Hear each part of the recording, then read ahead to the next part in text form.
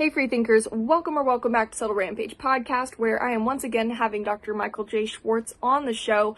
Those of you who have been doing your conservative/freethinker duty and keeping up with this podcast will remember that I had Dr. Schwartz on the show back in September to discuss his book, Fauci's Fiction, which contains all of the data that Dr. Schwartz was able to collect on what the 2020 situation actually looked like, what some of the measures that people were taking actually did or did not do. As I've stated before, Dr. Schwartz owns multiple testing clinics here in the US, and he has a pretty solid grasp on all of this stuff. So when I had the opportunity to get him on the show again, I was like, yeah, obviously, let's do it. So in this episode, we briefly cover the uptick in respiratory illnesses that China is experiencing in this winter season here. And then we get into some of the US government and media continued narrative on the 2020 stuff. And and then we get into some casual conversation about our opinions on the current GOP presidential candidates and some of the exciting new ventures that Dr. Mike is going into in the conservative right-leaning realms. So I'm pretty excited about it. I hope you stick around for the whole conversation. Let's get into it.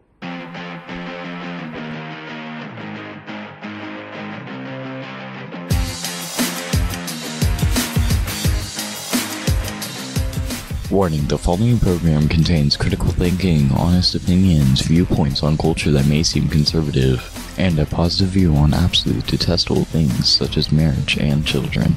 Listener discretion is advised. Alright, so as I probably said in my post-recorded intro already, I've had Dr. Michael Schwartz on the show before, episode number 32 of the podcast, How the Government Mishandled COVID-19. We Didn't Need the Mandates. It was an incredibly interesting conversation. You guys should go check it out. Share it with your family and friends. It has all the stuff that the YouTube and the meta algorithms absolutely despise. So go do that. Mike, I am super stoked to have you on again. Welcome back to the show. Thank you for having me. I always love being here. So I hear you have some information or some opinions about this new bacterial strain out of China. Well, it's not that much to talk about, but I mean, everybody is starting to ask about it in the office and around town and on interviews. It's really nothing that big. It's a mycoplasma. It's something that we've been testing for many, many years. I guess the biggest thing to understand about it is it's resistant to azithromycin, a Z-Pak. And young kids don't usually get that. They get augmentin. But kids over 10, Z-Pak is one of the more common antibiotics prescribed for this. So it is resistant to that. You can treat it with other things. It is very, very treatable with other antibiotics. So once you treat it, it's kind of, it's really a non-starter. But everybody's asking about the white lung, which is, what they're seeing on the x-rays. You can get that with any respiratory pathogen. And when fluid settles in your lungs, you're going to get the white patches on the x-ray. But I don't know. I guess people, because it's out of China and now we're seeing pockets here, everybody's starting to freak out. The good thing, the one thing that you really need to know is it's not novel. It's not like COVID where it was coming out. We didn't know how to treat it. This is very treatable, very easy to deal with. And people that, most people need to know is they shouldn't freak out about it. Well, yeah, because I've been seeing all the news stories come through, right? And most of them are on like CNN Health and, all of the news outlets that I don't typically tend to trust. But they are saying, well, it's not anything new. It's just, a spike in respiratory illness breakouts, but it's nothing that we haven't heard of before. It's all like the flu and pneumonia and probably COVID, I would assume. But yeah. COVID's out. I just had an RSV tonight on an adult that I just had a call a little while ago that you don't typically see with adults. It's more well known in kids, but a lot of adults with RSV. There's stuff out there. You got to test for it and see what it is. This patient, rather than just guessing it was either a cold or a flu or COVID, she came in for a respiratory pathogen panel that we talked about. We isolated what it is, and it's important to know that too, because the reason we do respiratory pathogen panels, and I want to stress this to your audience, go to a doctor who's reputable, because we put this patient on antibiotics yesterday as a precautionary treatment, thinking it was bacterial, but we got the report back tonight. It's viral. One of my practitioners probably going to take her off that antibiotic, because number one, it's going to do no good, but number two, we want it to work when she needs it most. We don't want to develop antibiotic resistance. Well, like, I know you said that it's nothing to worry about, but I have been hearing some sort of speculative conversations, because we did have the whole COVID ordeal, of because we're talking about pneumonia, I guess there's been reports of them seeing a lot of pneumonia in kids. And so people are kind of speculating. They're like, okay, well, is the next thing that they're gonna pull on us something like this that's gonna affect or target mainly children, so that Talk about the political side of it. yeah, yeah, yeah. Yeah, we didn't really get to go there last time, and I'm on your side politically. Mm-hmm. I didn't write about it in the book because you want to give people the data, but now that it's out there, let's go politics on this. I mean, yeah, why not? You hear so much stuff. Yesterday was or two couple days, what, the Colorado taking Trump off the ballot. It's always something like what is going to come next. We don't really know what's tomorrow. But as far as healthcare is concerned, I had a client call me today and asked to do COVID testing on site again. And we're like, well, we can't, because the CARES Act expired. So you can't just go in and COVID test anybody. You have to have a medical necessity. So there are people out there who are hearing the same rumblings that you hear on the news. And you could usually tell what channel somebody's watching because Mm-hmm. but it's kind of crazy. I don't know. I would expect that in the next year they're going to make a play for mail-in ballots somehow. So we'll see what it is, if it's the next pandemic down the line. I mean, that worked really well for them last time, and I don't know if they're going to be able to use that, because most people have caught up to the nonsense at this point. I think the majority of the population has said, okay, that this was enough. We went too far. We should have known this stuff, and they would have known if they talked to me, because we had been telling everybody this since April of 2020. But yeah, I mean, where are we going in this country? It's getting absolutely nuts. They're doing everything in their power to keep Trump either off the ballot or not run, because I think they realize with the polls now that he's head to head, he's winning. He's beaten DeSantis. Even Nikki Haley is beaten, and DeSantis, I think, are beating Biden in a general election. But Trump, he was the outlier because he had so many people vote against him last time, I guess. I hate to say that. I voted for him, of course. And I think they thought maybe he was the best shot. And now they're thinking maybe, they got to do whatever they can to get him off the ballot. So who knows? But this thing in China is not, it's China, and the news outlets probably did some of the damage here, because these kids that are getting sick, their immune systems are probably out of whack from being locked up this entire time. They went nuts in China. I mean, some draconian rules in China. So these kids' immune systems, they haven't been out for the most part and mingling with other people over the last 3 years. They had what was it? What was that policy in China? The zero COVID or whatever it is called. I think so.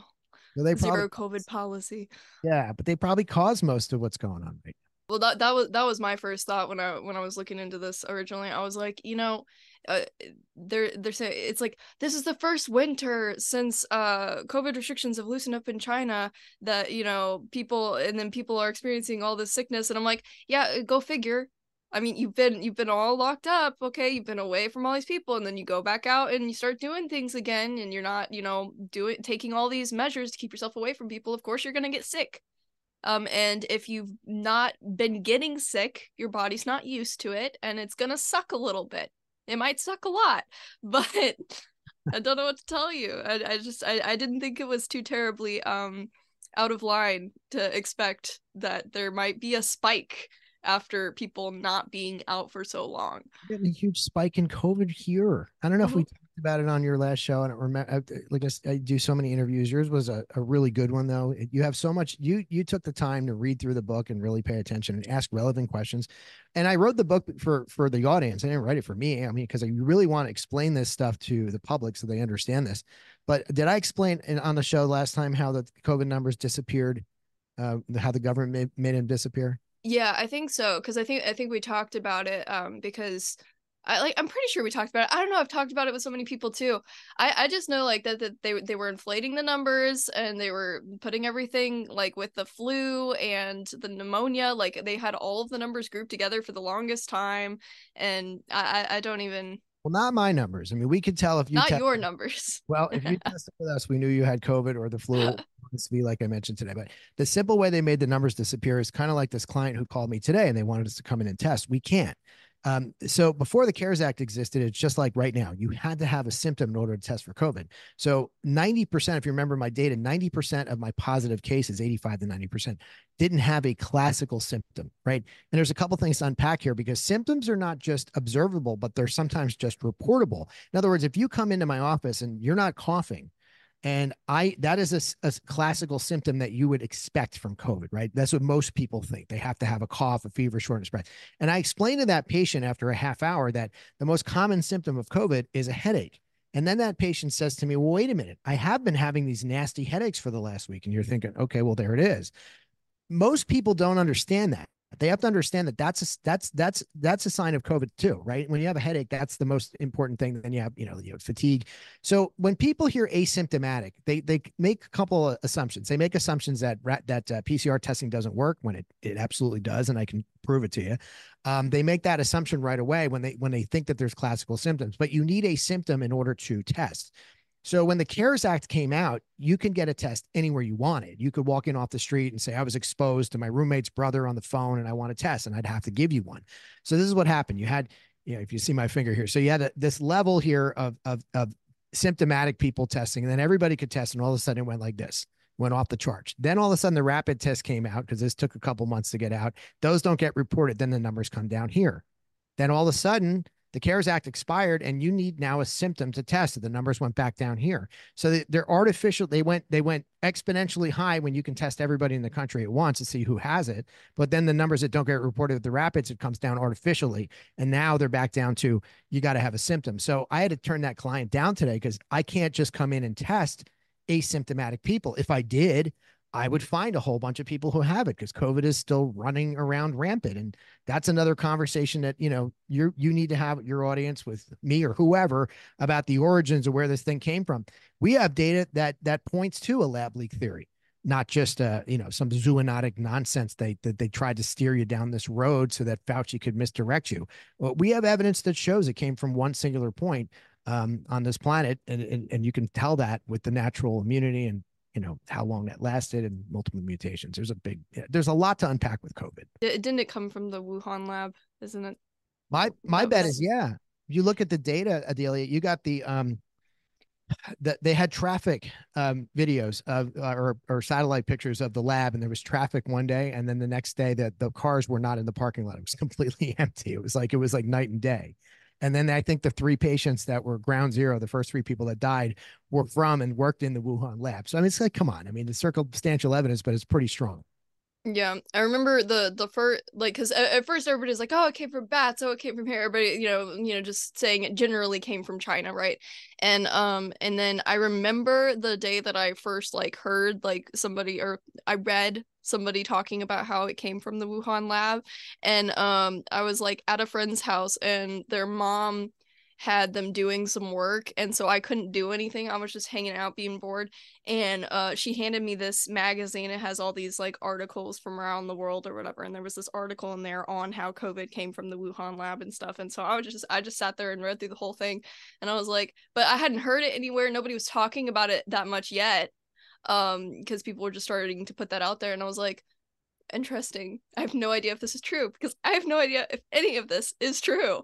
It just keeps going. There's just more stories every day about all this random stuff. But speaking of random stories, I want to talk about a couple of snippets from some articles that I've read, because they came out with that they came out, but there was a new COVID variant. There's always a new COVID variant. Back in September, the JN1 or whatever. Okay. And I figured you'd probably have the same reaction that I did, but I feel like it kind of goes hand in hand with just the idea that we have not learned anything from COVID. I mean, I've learned from COVID. You've learned from COVID. The people in your offices, the people who've read your book have learned from COVID. But there's a lot of people in our government and a lot of people in world leading positions across the globe who have not learned from COVID, or liked what they did, or maybe they learned from COVID and they're going to use it in a different way. They liked the way it turned out. I don't know. They like the portion of it. Yeah. But anyways, so I'm assuming you're fully aware of this, but according to Time magazine, the World Health Organization on December 19th declared JN1 a variant of interest. Mm-hmm. What does that mean? Do you know? All right. And I have quarrels with the CDC and the WHO. The WHO got one thing right, because I'll give credit where credit's due. The WHO had a report early on that said that asymptomatic spread was virtually zero. That's the one thing they got right during COVID. The CDC has done a lot wrong, but they got one thing right as well. And I will tell you what they do well is they can track variants of interest. So if you remember from the book and our first interview, viruses are not living things. They make copies of copies of copies of copies. They're like amino acids. They're either active or inactive. So the moment they enter your system and bind, they're looking for the best version of themselves to survive and thereby mutating, right? So the virus is mutating all the time. There's thousands of versions of COVID you just haven't heard of, because when you make, if you were to go to a copy machine and take a piece of paper and make a copy of something, and then take the copy and make a copy of that, and then take that copy and make a copy of that, after a while, that copy would be so distorted, you wouldn't recognize it. But the ones that develop this weird shape on the outside, and we talked about this on your first show, is the spike protein mutating. And when it mutates enough to fool your body and it's strong enough to bind, these are the ones that the CDC has identified as variants of interest. These are the ones that are going to be the next big one to spread. So like you had the L strain, the S strain, you had Delta, you remember that. Then you had Omicron, and now you have all these subvariants of Omicron that are still spinning off. So when they come out with when I hear the CDC say it must be like one dude who's working in the department who's like above reproach or something, because they've gotten that information right consistently for the most part. And I talked to my immunologist about this, and they're pretty spot on. Beyond that, like, you could just take the whole CDC and toss it. So if this variant is the one that's going to be binding to and spreading with their high R naught, then yeah, you should be looking out for it. But what we learn in time, just like we learned with Omicron, like Delta, we would get like serious fatigue and muscle aches and stuff like that. And then Omicron came out, you would see more cold like. I hate to say that because I talk about cold like classical cold like the sniffles. So you would see that in the Omicron variant. And then if this spike protein, because what you're getting is a reaction to the spike protein every time it mutates. Like if you've had COVID multiple times, you've got those B and T lymphocytes that we mentioned. Those are the memory cells inside the majority of COVID. Your body's responding to that spike protein now that's mutating. So you're getting the majority of your symptoms from the spike protein. So we have to see, once that starts spreading, what the common symptoms are of that, whether they're classical symptoms, like we talked about. It's not just a headache or fatigue or something like that. But I've got a ton of people right now who have COVID. And my assistant's grandfather has it right now. And and I said to her, like, what is his symptoms? And by the way, he didn't come into our office and test. Okay. He told her he has COVID and it was on a rapid test. So still people are doing dumb things with testing. So I don't know for sure if he has COVID, but he feels like, dog, what. But that's one patient. We don't ever develop a synopsis until we start to see trends. And once we see five's a data set, 10's a bigger data set, 20, then 100, we get big data sets, and then I can start talking about it on shows like this, because otherwise you're just giving erroneous information.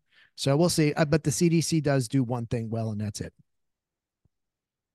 Got it. Duly noted. Sorry, long answer. No, it's totally fine. It's a lot of information, and I think it's good for people to hear stuff like this in the long explanations, because I read your book, and like I'll read through the long explanations, but a lot of people don't want to sit and read through it, and they'll like listen to it in the background. Maybe if they play this podcast like 10 times in the background while they're doing other things, the information will like sink in. Can we get them to buy books? Can we seriously, like, how hard it is to sell books? People think like you sell millions of, you got to go on a million shows. You're out there, promoting. Some shows you like better than others because people actually take the time and you develop relationships with. I got radio people that call me to come back on, when they have something new and they want to chat about it. But it is really, really hard to sell books. And then a lot of people will buy it just for the cover because it's cool. But, I'm like, did you read? I'll see my friends. Did you read it? They're like, no, not yet. I'm like, seriously, after what we just went through, you think everybody would want to just read it one time? It's a short read, folks. It's like 3 hours, 160 pages of reading. That's it. Well, and you think selling a book with Fauci's face on the cover is hard. Try selling a book of poetry. Goodness gracious. People do not like actually read books anymore. And like I was over at somebody's house a while back, and they were showing me their entire bookshelf. And I was like, okay, these are really good, like really interesting titles. Like I hadn't read most of them. And they were just like, yeah, I just kind of I buy the books and I like read the first paragraph and they look nice. And I was like, But you look educated. Magazines are tough. Yeah. I mean, books in general are tough. People get them for like gifts because they think the cover's cool and stuff like that. But the people I've read it, I've gotten great reviews on, except for the crackpots who will go on to Amazon. And so it'll say verified purchase if you bought it. So there's a lot of crackpots who have not bought the book that just want to go and, assume what it's about and make a review that's a fake review.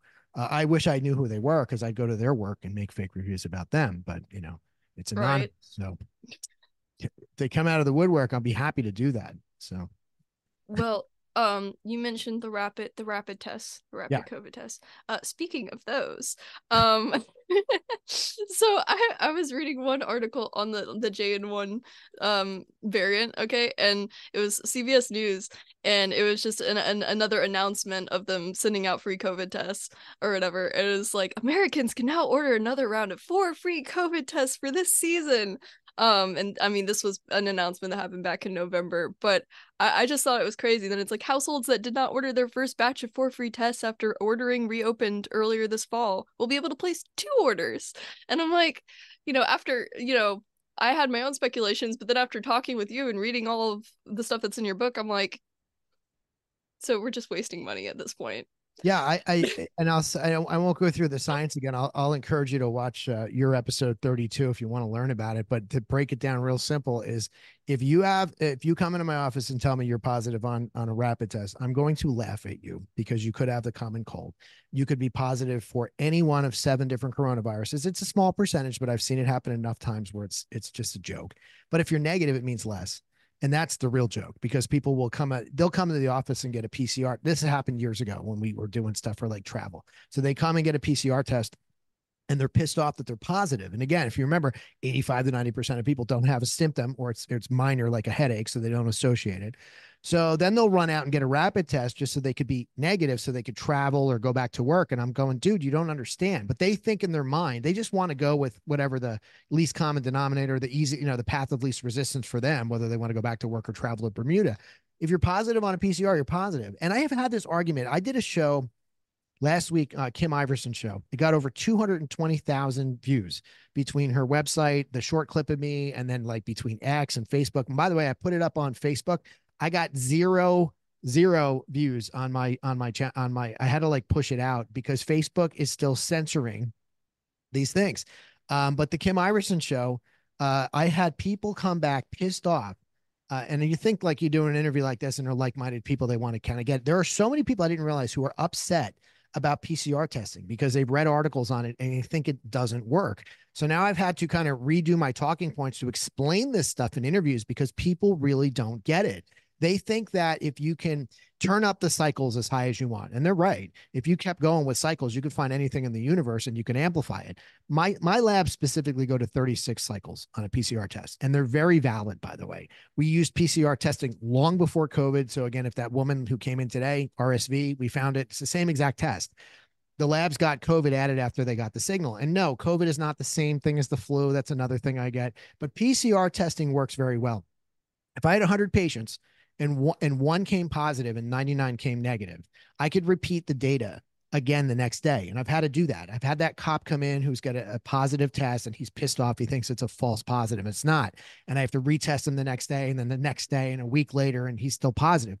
Those other 99 will still come up negative. In the hypothesis that the people who think PCR testing doesn't work, you got to remember I did 44,000 tests. 4,000 were positive. 40,000 were negative. In their hypothesis, the other 40,000 would have had something.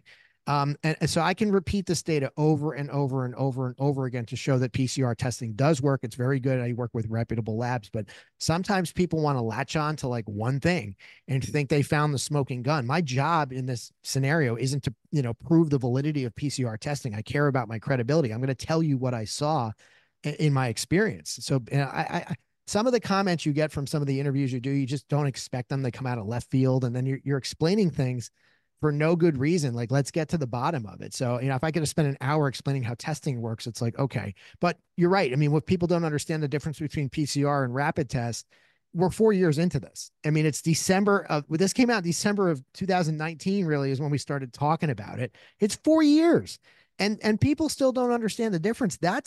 that somebody's got to be culpable for that, right? The government, the media, CNN, MSNBC, like what, you're not really doing your job if you're not giving people the information they deserve to hear. If you're holding back, withholding part of the story, that's the same as lying. People should have known this stuff 4 years ago. It would have changed the entire dynamic of what we went through. You would have never seen lockdowns and suicide rates go up and kids out of school, learning curves.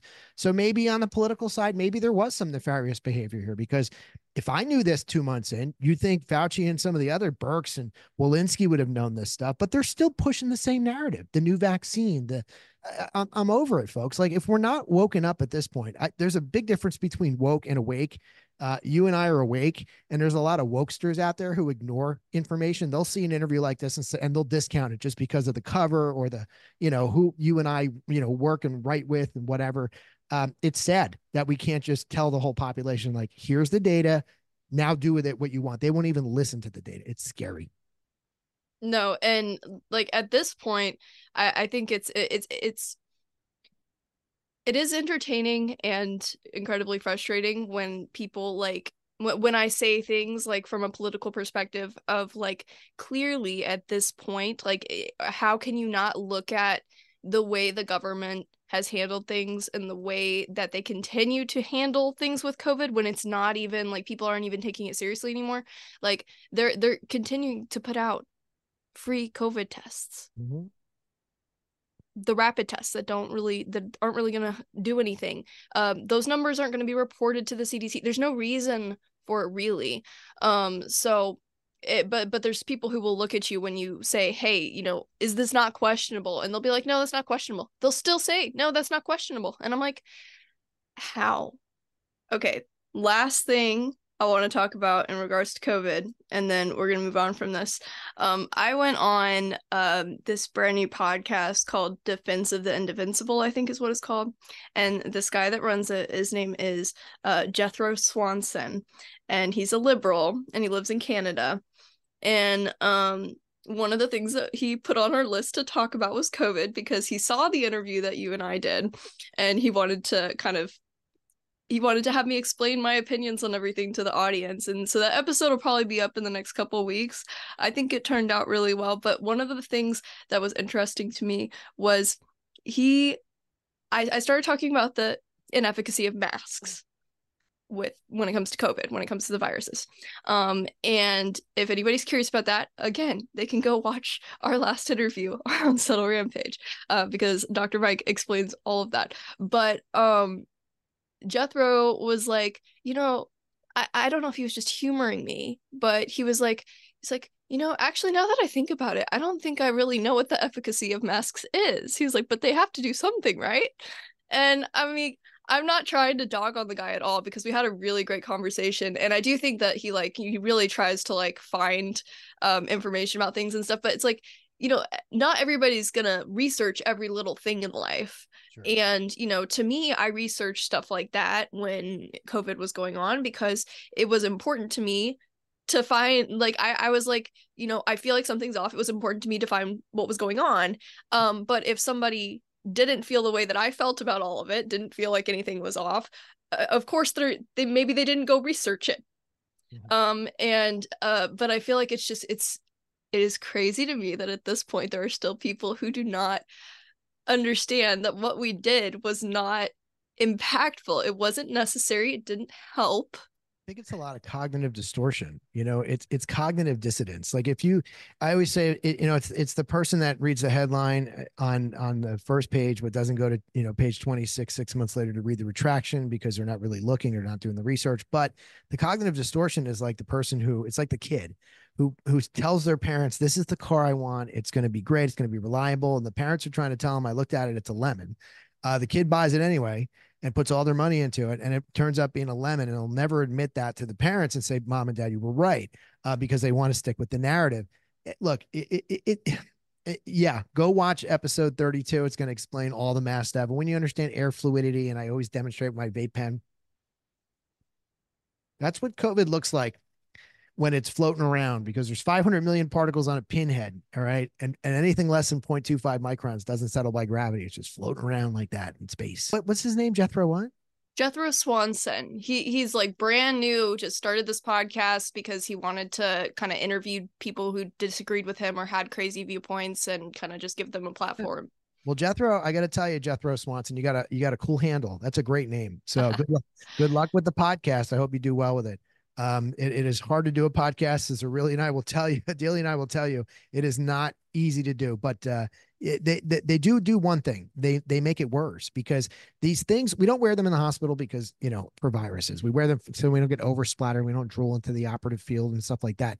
For viruses, you really got to be in a PAPR mask or something. I mean, you could be in an N95. That'll give you the best protection. But the momentary lapse, you go to scratch your nose to breathe those floating particles that are around. It only takes one particle to infect you. Why does it make it worse? It's because these people are putting these dirty things on from their pocket and their car and wherever they're keeping them during the day. They're not putting a sanitary one on, a sterile one on every time they put a mask on. So what they're doing is they're breeding a warm, moist environment for bacterial growth, which is why we saw a ton of patients with staph infections, H flu, Moraxella catarrhalis. I mean, these things are dirty and disgusting, and you're breeding bacteria. So giving people proper information, the government, this goes back to the government and the narrative again. We really should have been telling people the proper way to wear these things or what they were going to do in totality, because you got people walking around with dirty masks on, stockings, bandanas, whatever, just thinking that they have some force field against COVID. And Adela, I told you when the first couple conversations I would have in the first couple of weeks of calling positive patients, so many people would say, I don't understand how I have COVID. I've been wearing a mask the whole time. And you kind of want to laugh at them. That conversation changed a year later to, I don't understand how I have COVID. I've been fully vaccinated. We tried telling you folks, but the data's out there. Jethro, I'll come on anytime and explain if you want, but let me know. You just watch Adelia's show. That would probably be really interesting. If he doesn't watch this one, I'll have to be like, hey, I think that there's somebody who you might want to email, because he's actually really good at like being an interviewer. Like, he has a very calm energy. It was really fun conversation. I'm gonna try to have him on my show. So maybe he could use a guest that's here and there and on every show ever.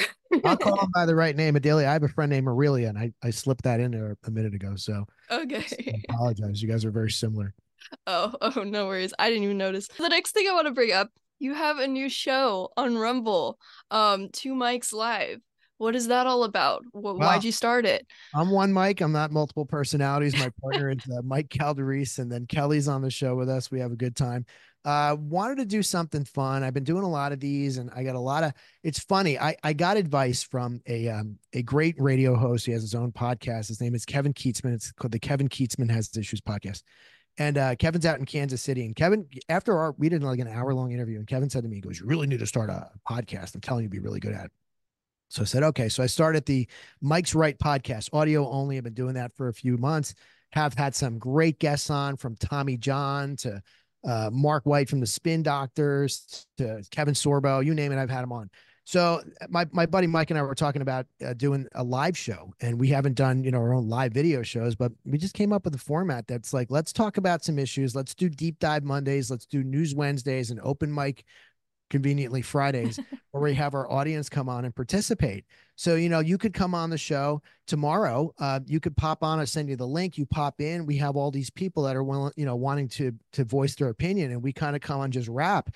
But it's been great. We've had a lot of views in the last week. We started this a week and a half ago, and all of a sudden it's getting some attention, but these are tough to do. I'm having fun with it though. It's a lot of work, as you know. Show prep, videos, lights, green screens, backgrounds, you name it. And then you got to, of course, do it. So, you're spending 2 hours at least to do an hour show, plus the prep work. Yesterday, I spent like 4 hours just, cutting videos and editing and everything before I could do the show. But it's a lot of fun. It's on Rumble, Two Mics Live. I think you'll enjoy it. We started a little media company called Dead Red Media, and we want to hook up with folks who are like-minded, so we can kind of create a platform. Who knows? We might have your podcast on Dead Red Media at some point, so then we can get more traction. We want to get people with a voice that have something relevant to say, good guests, relevant topics like yourself, a little bit more exposure, and that's kind of our goal. Yeah, that's awesome. I listened to the Mike's Right podcast where you and the other Mike were talking about your plans and everything. But I hadn't watched the two Mikes live until last night, and that was I think it's good. It's a good format, and you guys are entertaining. And Kelly, for those of you who don't know, is Mike's fiance. They have this little seems to be an ongoing joke. I don't know if it was just last night where they kind of kick her out every few minutes, but If she mentioned Taylor Swift, we have to kick her out of the studio. So so, but no, it's definitely entertaining.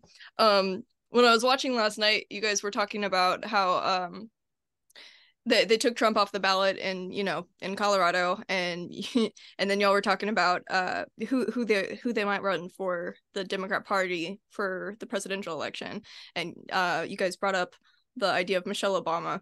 And see, what's funny about that is like back when I think RFK Jr. first announced that he was going to run for president, um, I thought a couple of things. The first thing I thought was they're not going to let him do that, because I was like, I mean, that would be extremely entertaining to me to watch an election where he was the Democrat nominee. But I was like, the Democrat Party is not going to back.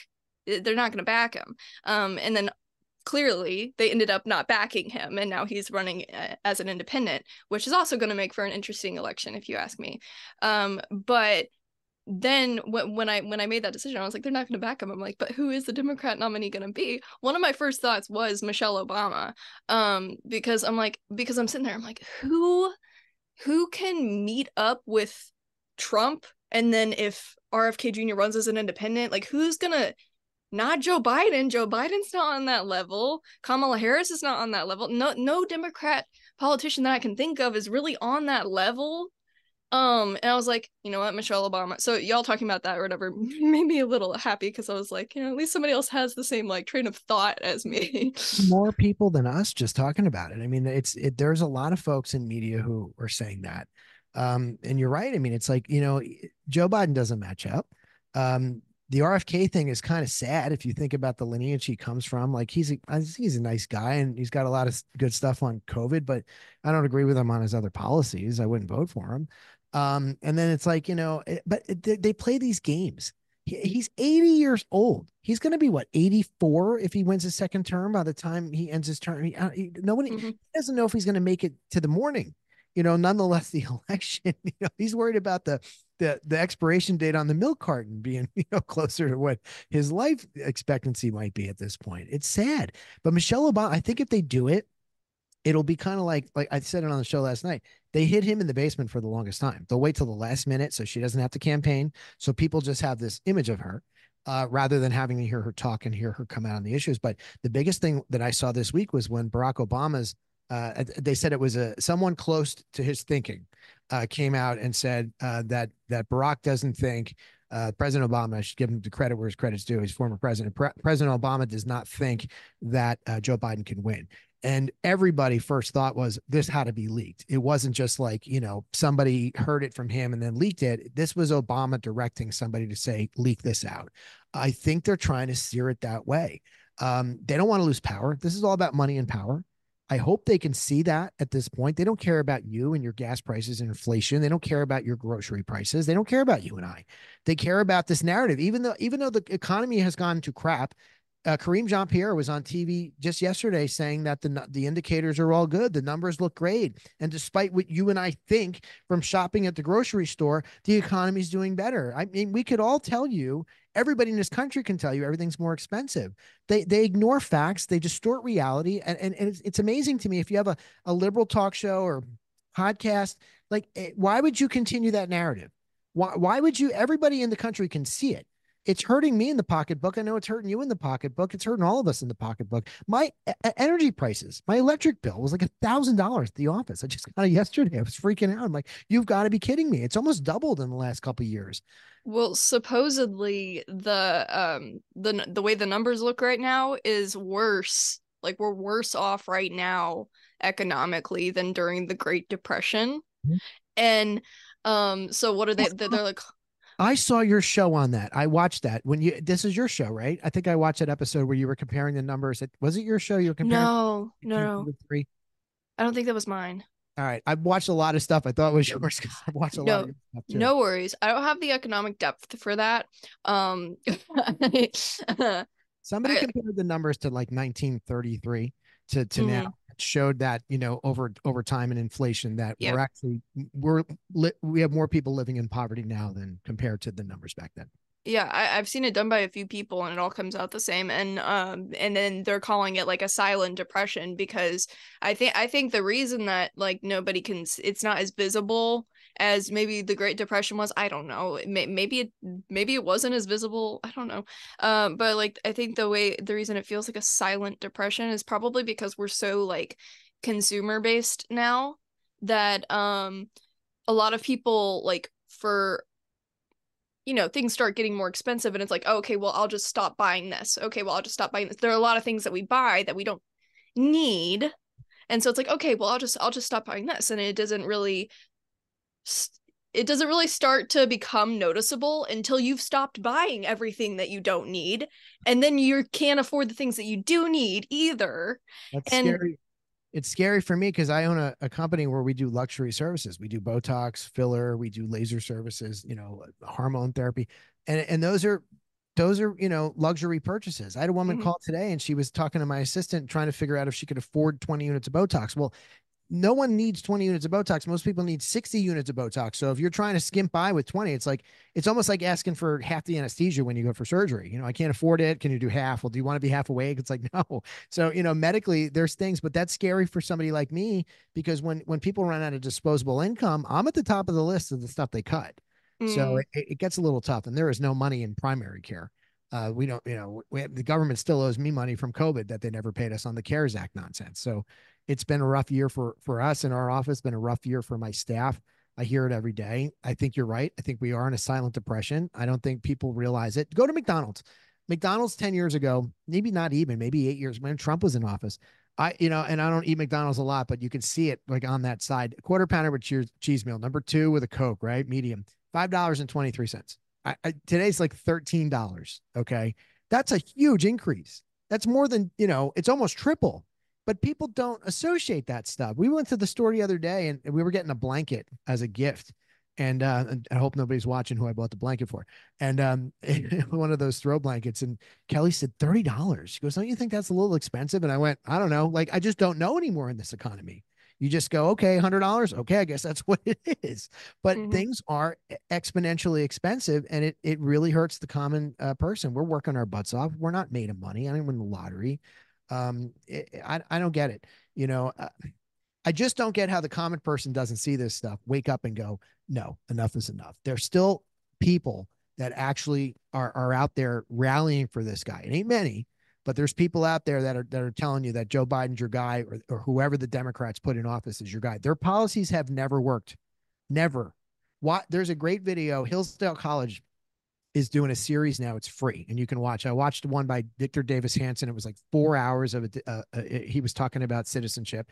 And then Art Laffer did one on supply side economics. It's one of the best things I've seen. I encourage everybody to watch it, especially if you lean a little bit left. Art Laffer, Hillsdale College. It is free to watch. It's like 4.5 hours of an education you will never forget and you need to know. But he really goes into how taxes affect the economy and all of that stuff. Keynesian theory versus what people call trickle down, which I hate that word. That's supply side economics and Marxism and all that stuff. But he shows you it all ties together and how these policies have never worked. They've never worked, but they always come back to them. But supply side economics the only way to make the economy go full steam ahead. Well, because what is it? We get a Republican president, and then we get a Democrat president for 2 terms, and then we get a Republican president, then we get and every time the Democrat is in office, the gas prices go up to like, and then they just keep going up and going up and going up, and it'll be like I think I was too young to be driving when Obama was in office, and but so when I started driving, when I started buying my own vehicles, Trump was in office. And so I bought a V8 2007 F-150 because I was like, gas is $1 a gallon, a Yeah. dollar oh two. Like I can afford this. That And low where you're at? yeah, I was in Red Oak, Texas, just south of Dallas, and gas was down to like $1.02, $1.03. Um, Yeah, and then as soon as Biden took office, it just went up and up and up and up, and I was like, this is insane. I'm like, I've never seen gas prices like this, because when they were like this, I was too little to pay attention. And my mom is like, yeah, she's like, by the time the Obamas were out of the office, she's just like, gas prices were like $5 a gallon almost. She's like, this isn't new. And I'm like, well, thanks for telling me. I could have gotten a different vehicle in preparation for Joe Biden, I guess. Well, But we were at like $1.80, I think, and then Obama went up to about $4. The problem with Americans is they have a short term memory, right? They try to mhm. make everything convenient for you. That's why we're going into like digital currency and all this stuff. They want to make things. If your life is convenient, you'll go along with it. As soon as there's any inconvenience, you'll push back. So from $1.80 to $4 is a big increase. What happened was it went down to $3, and most of the country went, oh, it's not so bad now, it's only $3. I'm like, what do you mean only $3? It was $1.80 a year ago, and you're missing the point of the whole exercise. And that's the problem, short-term memory. It's like Mhm. COVID. I applaud you for wanting to talk about it, because there's a national conversation that needs to be had, but everybody stopped talking about it because they're like, well, what's next? People are going to get bored of it. What they literally shut our lives down for 3 years. We should be talking about this every day. We should be forcing hearings on Fauci. You should be bringing people like me up to say, what data did you have, and why wasn't it getting disseminated? I can talk till I'm blue in the face about getting censored on Facebook, censored on YouTube. I did an interview in the UK not too long ago, got pulled down from YouTube like within seconds of starting to go live. It's amazing to me. We forget, we neglect all the conversations that we need to have, and it's like the left is oblivious to this stuff. We need to talk about COVID. We need to talk about the economy. We need to talk about these 187 or 87,000 IRS agents they're trying to hire for what? What do you think they're trying to do? You talk about the $600. If you Venmo me $600 now, they're going to track that. They're going to trace that. They've sent out letters to let everybody know that that's happening. Virtual letters, notice, whatever. But there's a lot of stuff to talk about in this country. We lose our freedoms every single day. We lost our freedoms for almost 3 years during COVID. And people are just like, oh, what's going on in Israel? Have we forgotten everything that's going on in our own lives? Don't even get me started on that one. Because I did I think my was it my last podcast? I don't even remember. The podcast before last was on the on Candace Owens and Ben Shapiro and the whole Israel versus Palestine thing, and how people are up in arms about all this. And I'm like, we should be up in arms about what's happening in our own country. The only like opinion that I feel like most people here should be formulating on the Israel versus Palestine stuff is whether or not we should be involved financially with our military, like sending things over. Like that's the only thing you should have an opinion on, unless you have family over there or some ancestral connection and you want to have your opinion. But I'm like, most people, there is no family connection. They've never been there. They don't know anybody over there, and they're all up in arms and focusing on that when there's stuff going on here and there's things we need funded here, and our country has for years been in trillions of dollars of debt. So I'm like, unless it helps us financially to support countries halfway across the world or on the other side of the world completely, I don't even know my geography like that. But like, unless it helps us financially as a country, why? I'm like, I'm all for having like empathy for, people who are in war-torn countries. I'm not going to sit here and say it's not horrible that people are dying, but I'm like, but it's not our conflict. Right. And I think that, that probably rings truer with Ukraine and Russia. With Mm-hmm. Israel, they're our biggest ally. And we've fought, I mean, even with the Abraham Accords with Trump, and we've been trying to get peace in the Mideast for the longest time, and those were pretty historic, the Abraham Accords. And now you have, with Palestine, what happened there, everybody kind of knows at this point. We don't have to talk about it, explain it. But what drives me nuts is the college kids, Harvard protesting and taking the side of Hamas. I'm not calling it Palestine. They're taking the side of Hamas because you have Hamas running that country. The Palestinians let the terrorists from Hamas on their council. So you're basically complicit in this at the same time. Now, don't get me wrong. There are innocent Palestinians as well. I'm not painting all Palestinians with one broad brush, but when you let that happen in your country and you let Hamas kind of run your show, what do you expect? I don't understand these kids at Harvard. By the way, I would never hire a kid from Harvard now, or UPenn or MIT. I think it's pretty sick that, and then look, but I'm a free speech absolutist.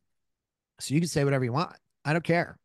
Your right to protest is protected by all the, my grandfather and everybody else who fought and died for this country. So I'm a free speech absolutist. You want to protest? Protest all you want. I don't care. Don't put other people in fear. Why, to put Jewish students in fear on other campuses of going to, the cafeteria or going to class, that's wrong. If you want to bully people, you should be held accountable. You want to protest? Go nuts. Say whatever you want. I don't agree with your protest. I don't agree with what you're saying, but I think there's a fine line here. It's just like the whole thing with Trump on the ballot with Colorado. You want to, it's not right. I don't agree with it.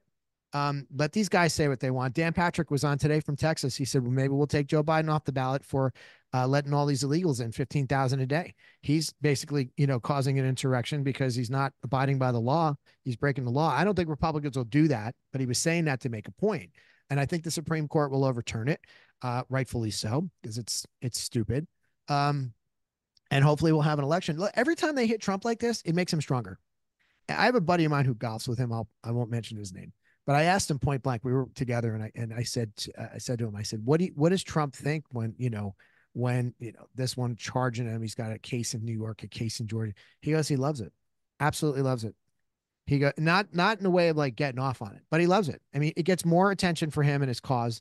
It riles people up. When Tucker Carlson said it on his interview recently, he was talking to, I think it was Alex Jones, who I mentioned, asked for a copy of my book today. Alex, love to have me on. I would love to be on. Tucker Carlson said when they raided Mar-a-Lago, that was the day Tucker Carlson was like, you know what? I got to back this guy up. You can't do that. You can't, like, there's never a time in history where the president of the United States has tried to take out the front runner from the other party, literally take out, because they're that scared of him. They're doing everything in their power to bury Donald Trump. That's wrong. Let the people vote and let them decide. Do that in Colorado, do that in the whole country. But every time something like that happens, it drives more support and more money toward the Trump campaign. So keep it coming, people. Yeah, the Trump supporters are hardcore, dude. Like they just keep trying to take him down, and I'm like, yeah, that's really gonna get people to like leave Trump's side. Who do you like in this cycle? Um, I mean, honestly, I don't really like anybody. Like I watched the first GOP debate, but the whole time I couldn't help it. The whole time I was just thinking about how disappointed I was that Trump wasn't there. Because it would have been way more entertaining. I've seen clips from the other, they've only had two so far, right? Maybe three. Two. 3 or 4 now. Maybe. Okay. See, I think the first one happened when Tennessee was having our special legislative session on gun control. And so like I didn't watch it while it was happening because I was kind of busy with that. And then so I'm kind of behind on the GOP debates. But I mean, I don't like Nikki Haley. I don't like Chris Christie. They just rub me the wrong way. And and I don't agree with a lot of what they say. And then Vivek, if I had to pick one that wasn't Trump, I would pick Vivek, probably.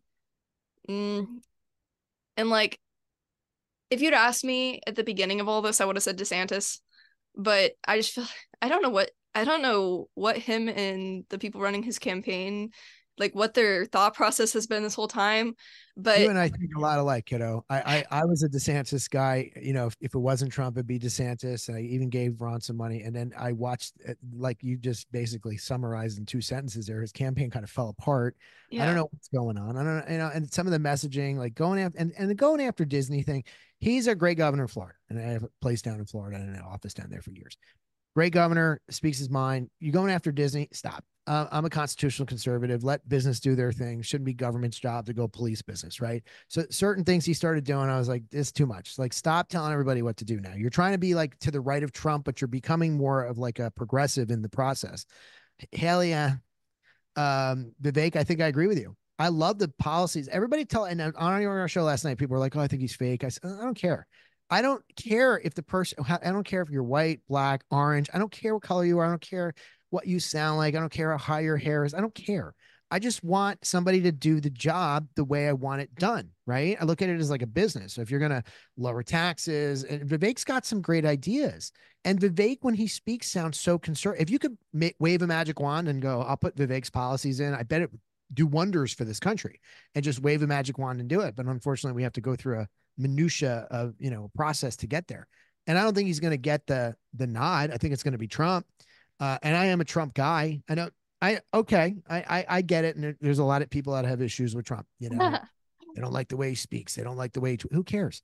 But policy wise, if I gave you a ticket and said, go away for 4 years, get this job done, I don't want to see you. I don't talk to you. I don't have to watch the news. I don't have to listen to the radio, read the newspaper. I don't need to do all that stuff.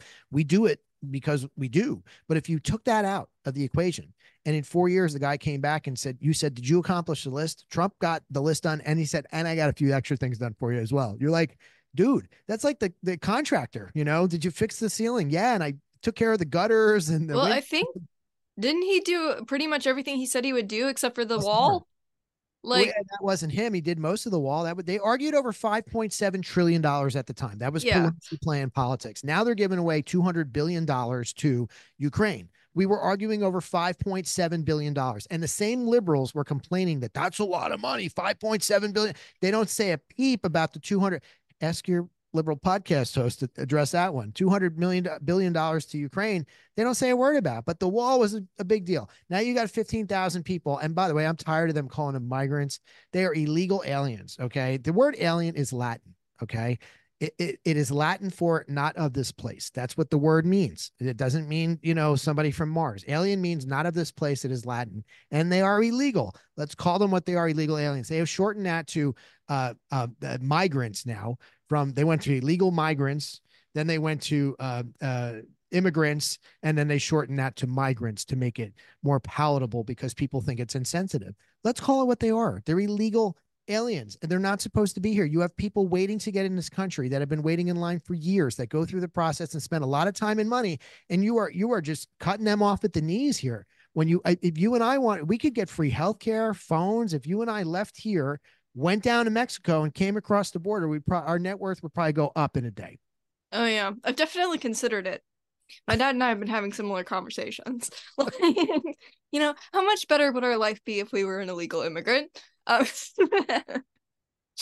But yeah. I don't know. Vivek, he's a businessman. So I feel similarly. I feel like he would handle a lot of things similarly to the way Trump did. And so while I'm not the biggest fan of like a lot of the things that he said on the debate stage, to be honest, because like some of his insults, I'm like, they're not good. Like, I feel like Trump has like a particular personality that backs up the insults even when they're not good. Like, it still works. Vivek's a little bit different, but I do think like policy wise, I agree with you.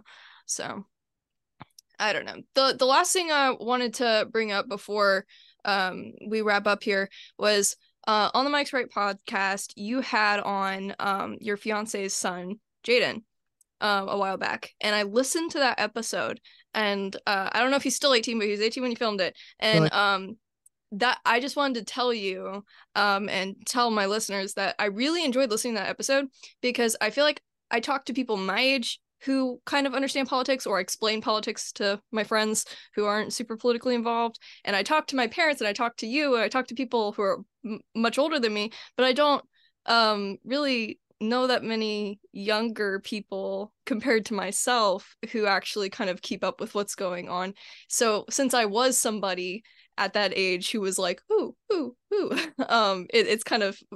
was really enjoyable to listen to him actually have some opinions. He is a good kid. He is a couple of years ago, I thought we'd lost him. Mm-hmm. He went to the dark side. He was saying a lot of progressive, crazy things, and I'm shaking my head going, where are you getting this from? Public school. I'm sorry. What is it? School Did he go to public school? Yeah. But it's not just that. It's like the kids think it's cool now. Most kids rebel, right? So he was a Trump guy when Trump was running for office, and then once they get in the power, it's like and I'm not denoting him. I don't want to minimize what he's become, because he's really But at that age, you kind of go like, you want to rebel. So like Trump was running for office against Obama, and he was like the cool guy to get, the people in power out of power. And then when Trump was in office, he went to the other side. It was you gravitate toward, oh, I don't like what's going on. They're in power now. And you gravitate toward, home change and all this BS. It took him a while, but he's a smart guy. And he surprises me. The other, he was. I had no idea he pays attention to my stuff the other day. He'll probably watch. I'm sure he's going to watch this interview, and I'll relay that before it airs. But he called me the other day. He's like, "Oh, I just saw you did an interview. It's like up to 50,000 views, and it was the Iverson show." And I was like, "You watched that?" I'm like, but now he'll come home and he'll text me during the day, and he'll be like, "Did you hear Colorado did this? Did you see this is happening? Did you see that's how?" He's on top of it, but he's starting to pay attention. Like he now sounds like a well-rounded person. And I know I emailed you too, and I'll tell your audience, you do a great job. There are not enough people at your age, and I always forget you're a lot younger than me because you act like, and Jaden too. When you hear him talk, he sounds like he's 40. And it's so refreshing to have that where you guys are paying attention to the issues and you care about how people are going to be affected by issues and the minutia, not just Chuck Schumer giving a soundbite and gravitating toward it saying, "Oh my God, climate change is the worst thing to happen." And no, let's pay attention. Let's ground ourselves for a minute. And he's done that. He's really a smart kid. I think he's going to go far. He wants to be a lawyer. I was scared when he was a liberal and he wanted to be a lawyer. I'm like, oh God, not another one of those. But no, I think he's going to be a great lawyer, and he's starting to assert himself, and I'm proud of him. And I'm proud of you. You do a great job. You got to keep it up. There are not enough people. I hope you inspire, and he inspires some young people to step up, do a show, speak out, talk about these things in an open forum, because a lot of people are afraid to stick their neck out because I get criticized all the time. I if you saw the hate stuff I get, oh my God, it gets to you.